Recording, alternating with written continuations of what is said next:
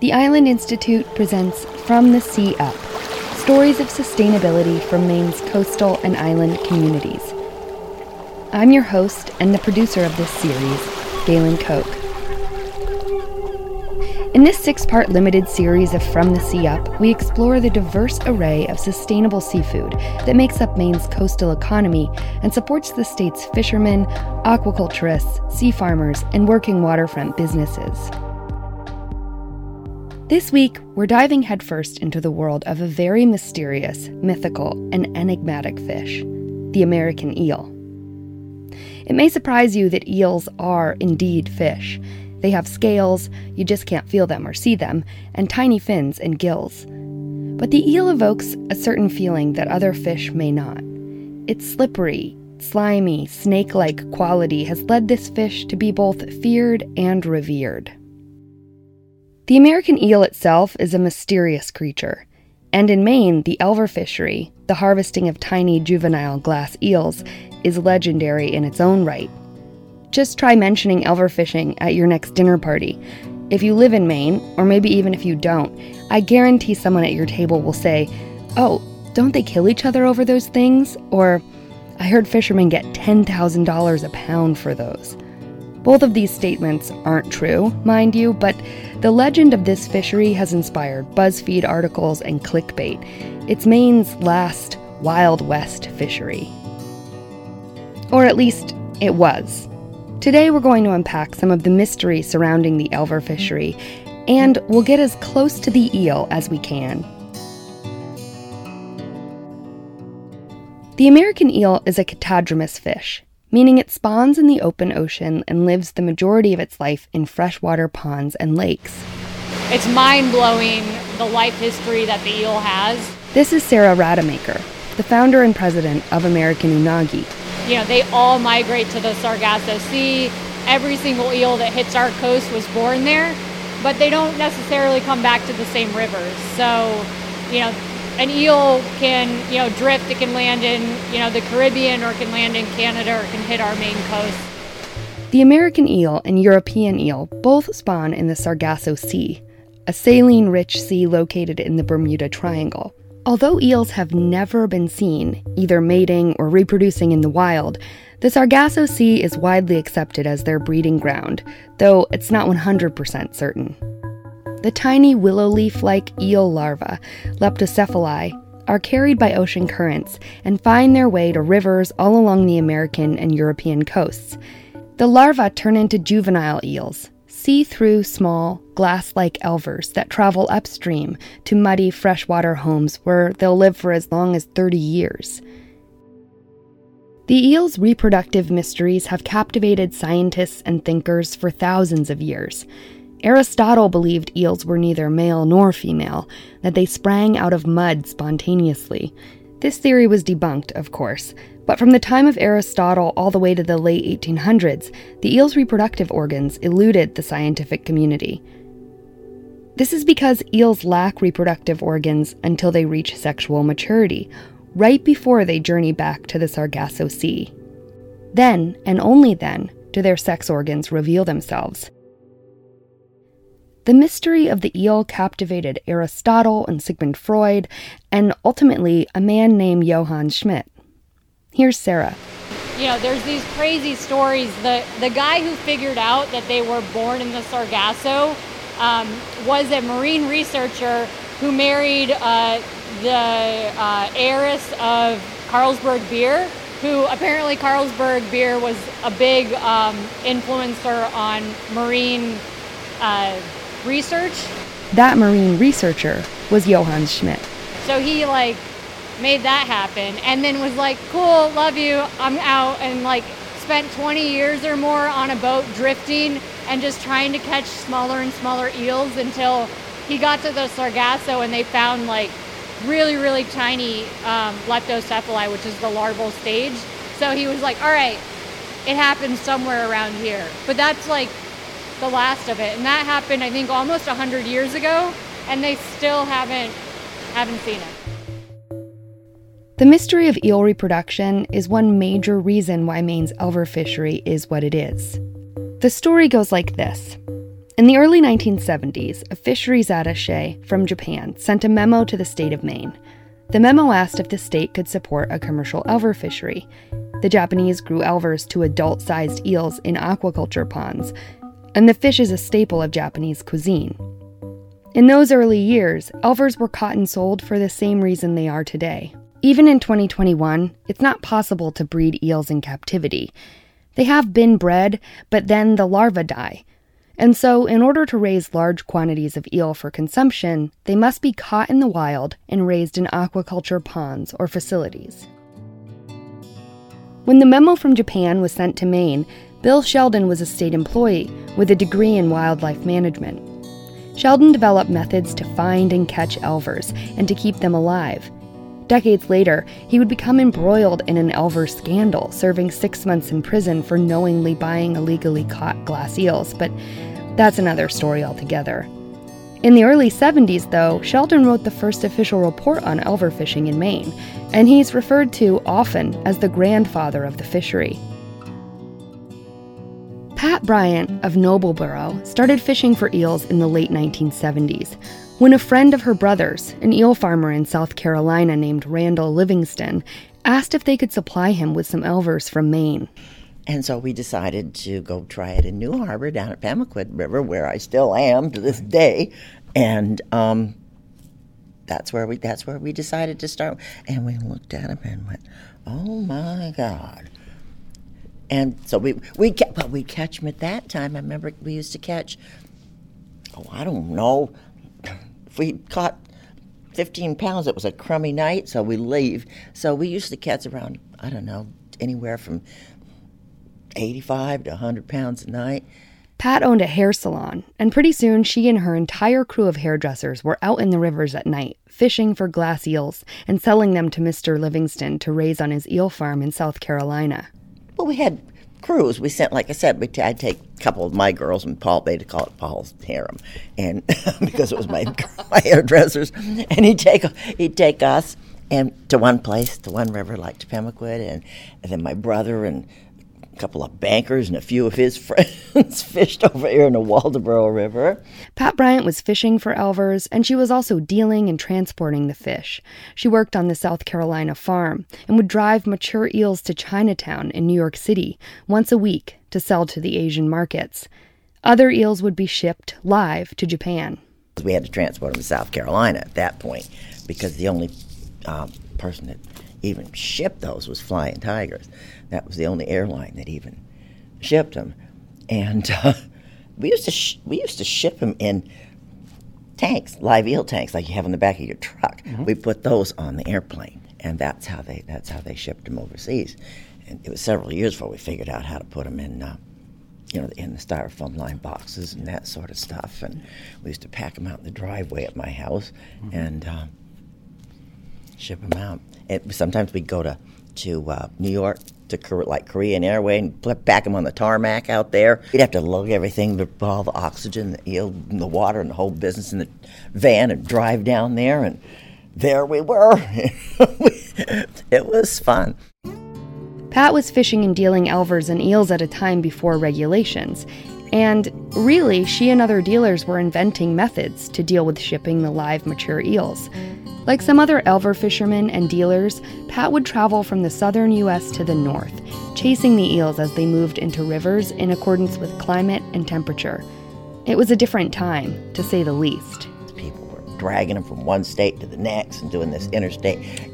When you had one place, like if you had people fishing it, they'd go fish in South Carolina and say they came from Virginia, and then Virginia there was no fisheries there, so you had the federal authorities trying to figure out where people were going, and we had one guy that was coming from here and going all the way down the East Coast and buying all these eels and saying they were from here.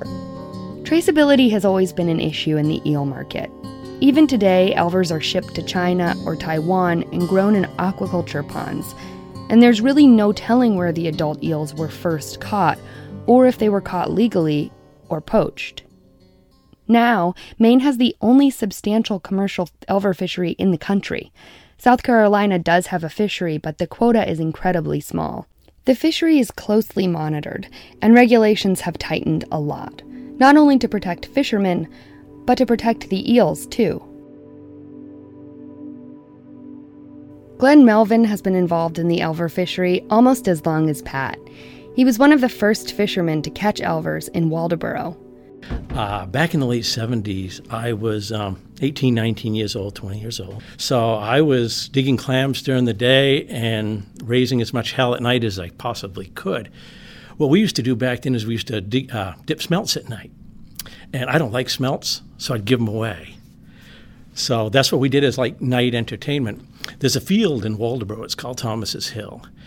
And me and a buddy of mine, the field actually sits on the edge of the river. And on the edge of that is a big stream with a large waterfall.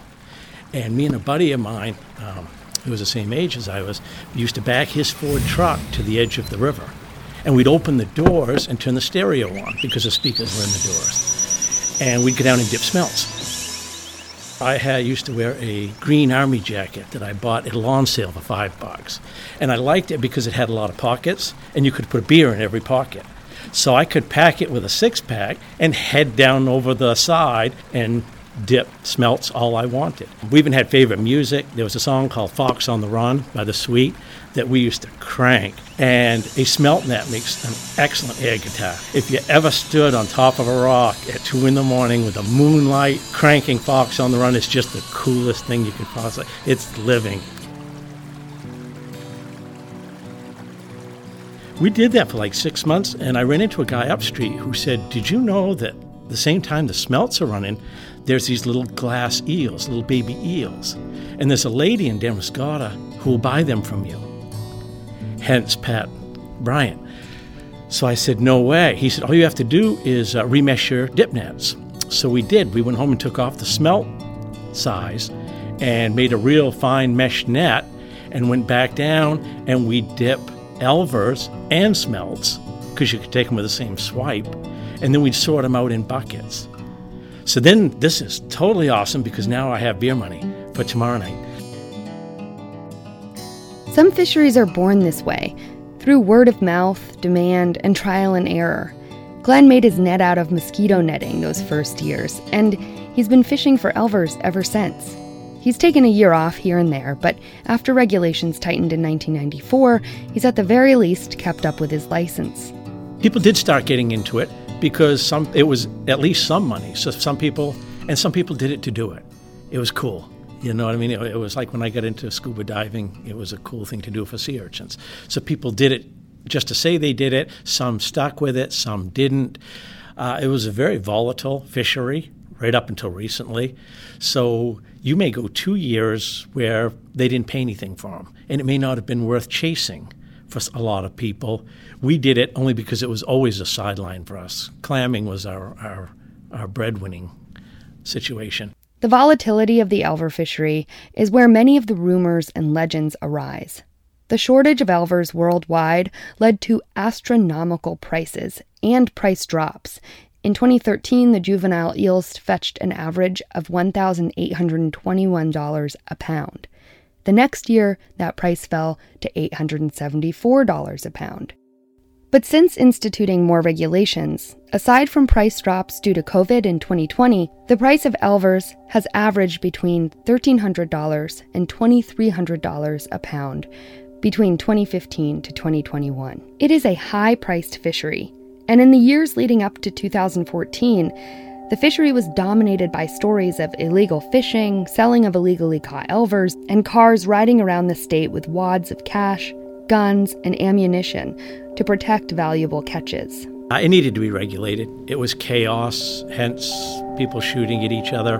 But it was too volatile. We had a lot of illegal activity going on. If you didn't have a license, you sold them for a friend who went and got them in the middle of the night. It was too chaotic. We needed to do something to settle it down. And we took on regulations. We also needed to maintain the fishery. Once you start buying eels from other state lines, the FBI gets involved because it goes over state lines, and then their enforcement gets into it, and it costs these states a lot of money to enforce the fishery. So in order for us to maintain the fishery, we needed to regulate it tightly. Whether it was done exactly this way can be debatable, but it needed regulation, or we wouldn't have been able to maintain the fishery. East Coast Fisheries would have shut us down too. So it needed to be done, and this is where we are today. Both the American and European eel are considered endangered among some conservation groups, though it's really hard to pinpoint eel numbers because their exact spawning location is still unclear. But there has decidedly been a decline in the number of elvers in some coastal regions. And fisheries like Maine's urchin fishery, which also catapulted because of demand from the Japanese market, provide cautionary tales of taking too much of one thing at one time. In response to pressure from the Atlantic States Marine Fisheries Commission, which proposed a closure of the elver fishery in 2014, the Department of Marine Resources instituted new quotas and monitoring of the fishery. The fishery now runs from March 22nd to June 7th. There are set quotas for tribes in the Wabanaki Confederacy, and the 425 license holders in the state are allowed a total of 9,688 pounds. The glass eels are caught with dip net or fyke nets, conical-shaped nets that trap the elvers, or Sheldon eel traps. And there's other changes on the horizon for this particular fishery. As American consumers become more concerned with where our food is coming from, a demand for traceability is becoming more important. One person who is changing the eel story in Maine is Sarah Rademacher, the founder and president of American Unagi. I visited Sarah at the University of Maine's Center for Cooperative Aquaculture Research in Franklin, Maine. Sarah is, she admits, from away, which in Maine just means you weren't born here. It's a catch-all. Sarah grew up in the Midwest, went to Auburn University in Alabama, and became enmeshed with aquaculture. In 2009, she volunteered with AmeriCorps in Maine. I ended up being here for about 3 years, working with a nonprofit, got to know the aquaculture industry, the community, and then I left and immediately missed it. So I went back abroad and worked for a large-scale commercial farm, and after a year, I was like, I think I want to live in Maine. I really love the community. I wanted to settle down and have roots in some place, which had never happened to me before in my life. The drive to set up aquaculture here in Maine led Sarah to eels. She started experimenting with eel aquaculture in her basement after buying a handful of glass eels from one of the elver dealers that dominate Maine's down east roadways when the fishery is open. Sarah was immediately struck by how well the fish did in a land-based aquaculture setup. She expanded her operations to the Darling Marine Center before moving her facility to the Center for Cooperative Aquaculture Research, a research facility and business incubator in Franklin. Sarah's system for growing eels is pretty different from the pond aquaculture happening worldwide because she works within the Maine community, directly with elver fishermen. Instead of elvers shipping across the world and back again to U.S. markets, American Unagi's products stay in Maine and ship domestically and internationally. And with eels in particular, globally, it's known that this species has some big concerns because a lot of the fisheries aren't managed. It's very high value, so there's worldwide poaching issues, black market issues. So having that accountability really, really differentiates us in the marketplace. There's, as far as I know, no other eel that can say, catfish these eels from the Pemaquid River and used a fyke net.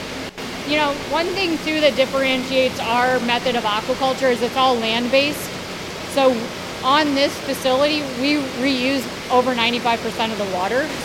And everything is indoors, it's controlled, so you're able to maintain the best growing environment for the fish. But it also means we know inputs and outputs of our water usage, our power usage, all of that's very controlled. In American Unagi's aquaculture facility, the baby eels are separated in tanks when they come in from the wild to get them acclimated to an indoor life. They're then transferred to 28 different tanks where they'll grow to market size. It can take between 7 to 24 months for eels to mature to market size, They grow at variable rates. So once they're large enough, they'll go to holding tanks until they're sorted and ready to be sold either live, filleted, or smoked. So I had heard, smoked eel was great. So I borrowed a smoker, watched a YouTube video, and was like, all right, I can do this. And it was incredible. I'm from the Midwest. Anything fishy flavored, I was like, ugh.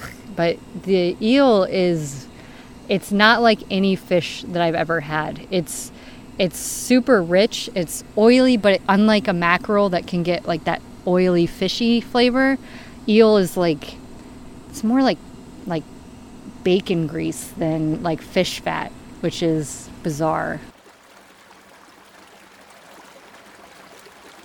American Unagi is expanding. The company is moving to a 27,000 square foot facility in Waldoboro and will experiment growing 600 pounds of elvers in spring 2022. Clamor and elver fisherman Glenn Melvin, a Waldoboro resident, was initially skeptical of Sarah's proposal to operate in Waldoboro. Glenn is, first and foremost, a clam digger, and he worries about pollution and the health of the rivers and shellfish beds that sustain his livelihood. So when Sarah first came to Waldoboro with quote-unquote aquaculture, my first response was, no, you will not. Keep moving, girl. Find a different river because we don't welcome aquaculture. And that's how this is set up. It is really, really interesting. The first thing Sarah did was she came before the Shellfish Committee to try to get their endorsement of her being in our river, which I thought took a lot of guts and a lot of spunk, and I appreciate her for doing that and explaining what her operation is.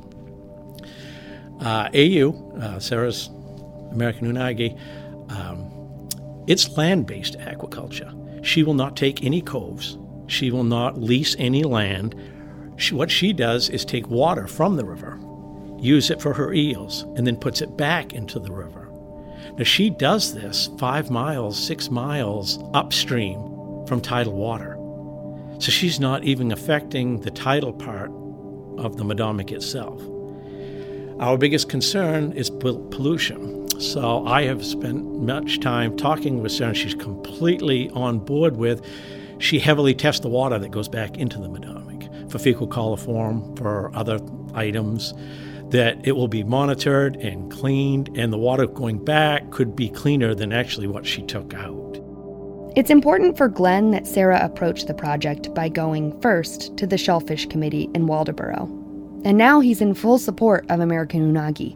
He even sells some of his elvers to the company. So she's strict as to what she wants because she wants a good product. She needs a very high success rate, and if I sell her 100 eels, she needs 98 of them to live because they're worth so much. And I need 98 to live because that's the only way I'll get more quota, is to have her be a success. That's the plan. That's what we're all on board for. That's why AU is in Waldoboro. That's why we're thrilled to have her here. The taxes she pays, the people she hires, all local for the year or two that it takes to grow the elver. And then hopefully local fishermen will get more of her quota as time goes on if she can expand more. So everybody will win if AU wins. So that's my highest priority. From where I'm sitting, all I can do is see it winning, and I'm going to do everything I can to make sure it happens. Operating a land-based aquaculture facility with connections to Maine's people and environment is an important component of American Unagi's business model. The historically volatile elver fishery could have a more stable future. The value of each individual elver increases when the fish is sold in Maine and raised in Maine. And American Unagi's final product is deeply connected to Maine's community. It is a purely local product. Something that, to me, drives me a lot in doing this business here is that it's connection. That's one thing I loved immediately about being in Maine, is that it's the first place that I've lived where I really felt connected to the community in a way that I hadn't in any other place that I've lived. And I don't know if it's the communities here are small, that people know each other, or, there's the whole connection where a lot of people's jobs depend on the environment. So there's ultimately not only a connection to communities, but to the environment that people live in. So when I saw the opportunity with eel, it made a lot of sense to me because there was an ability to connect this fish even deeper into the community. And to me, that's better for the community, it's better for the eel species itself, and it also is better for the consumer. To sustain the overfishery in Maine, residents in the state need to understand the fishery, the value of it to fishermen's livelihoods, and the great lengths that the Department of Marine Resources, Maine Elver Fishermen's Association, and other organizations and individuals are going to manage the fishery responsibly. And American Unagi provides consumers with an entirely new kind of eel product, one that can be traced directly to Maine's rivers and Maine's fishermen. You know, when you purchase one of our eels, it not only supports the practices that we do with local production, with not using hormones or antibiotics, but also it supports the local fishermen. So it's that whole story that goes with the product, but it's not just the story, it's the actual connection of the fish to the area. I still haven't really gotten a good way to explain how powerful that is to me doing this business.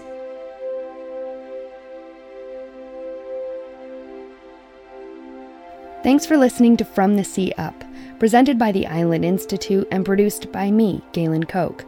Special thanks to Sarah Rademacher and the crew at American Unagi, Glenn Melvin and Pat Bryant for their participation in this episode. Also thanks to the many authors and radio producers who have written about the eel mysteries. To buy American Unagi products, visit www.lukeslobster.com. For more information about American Unagi, visit www.americanunagi.com. Stay tuned in the coming weeks for more episodes of From the Sea Up. I'll be telling the stories of some of the diverse and sustainable marine species here in Maine. From the Sea Up is made possible by the Fund for Maine Islands and a partnership between the Island Institute, College of the Atlantic, Luke's Lobster, Maine Sea Grant, and the First Coast. For more information, visit www.islandinstitute.org/podcast.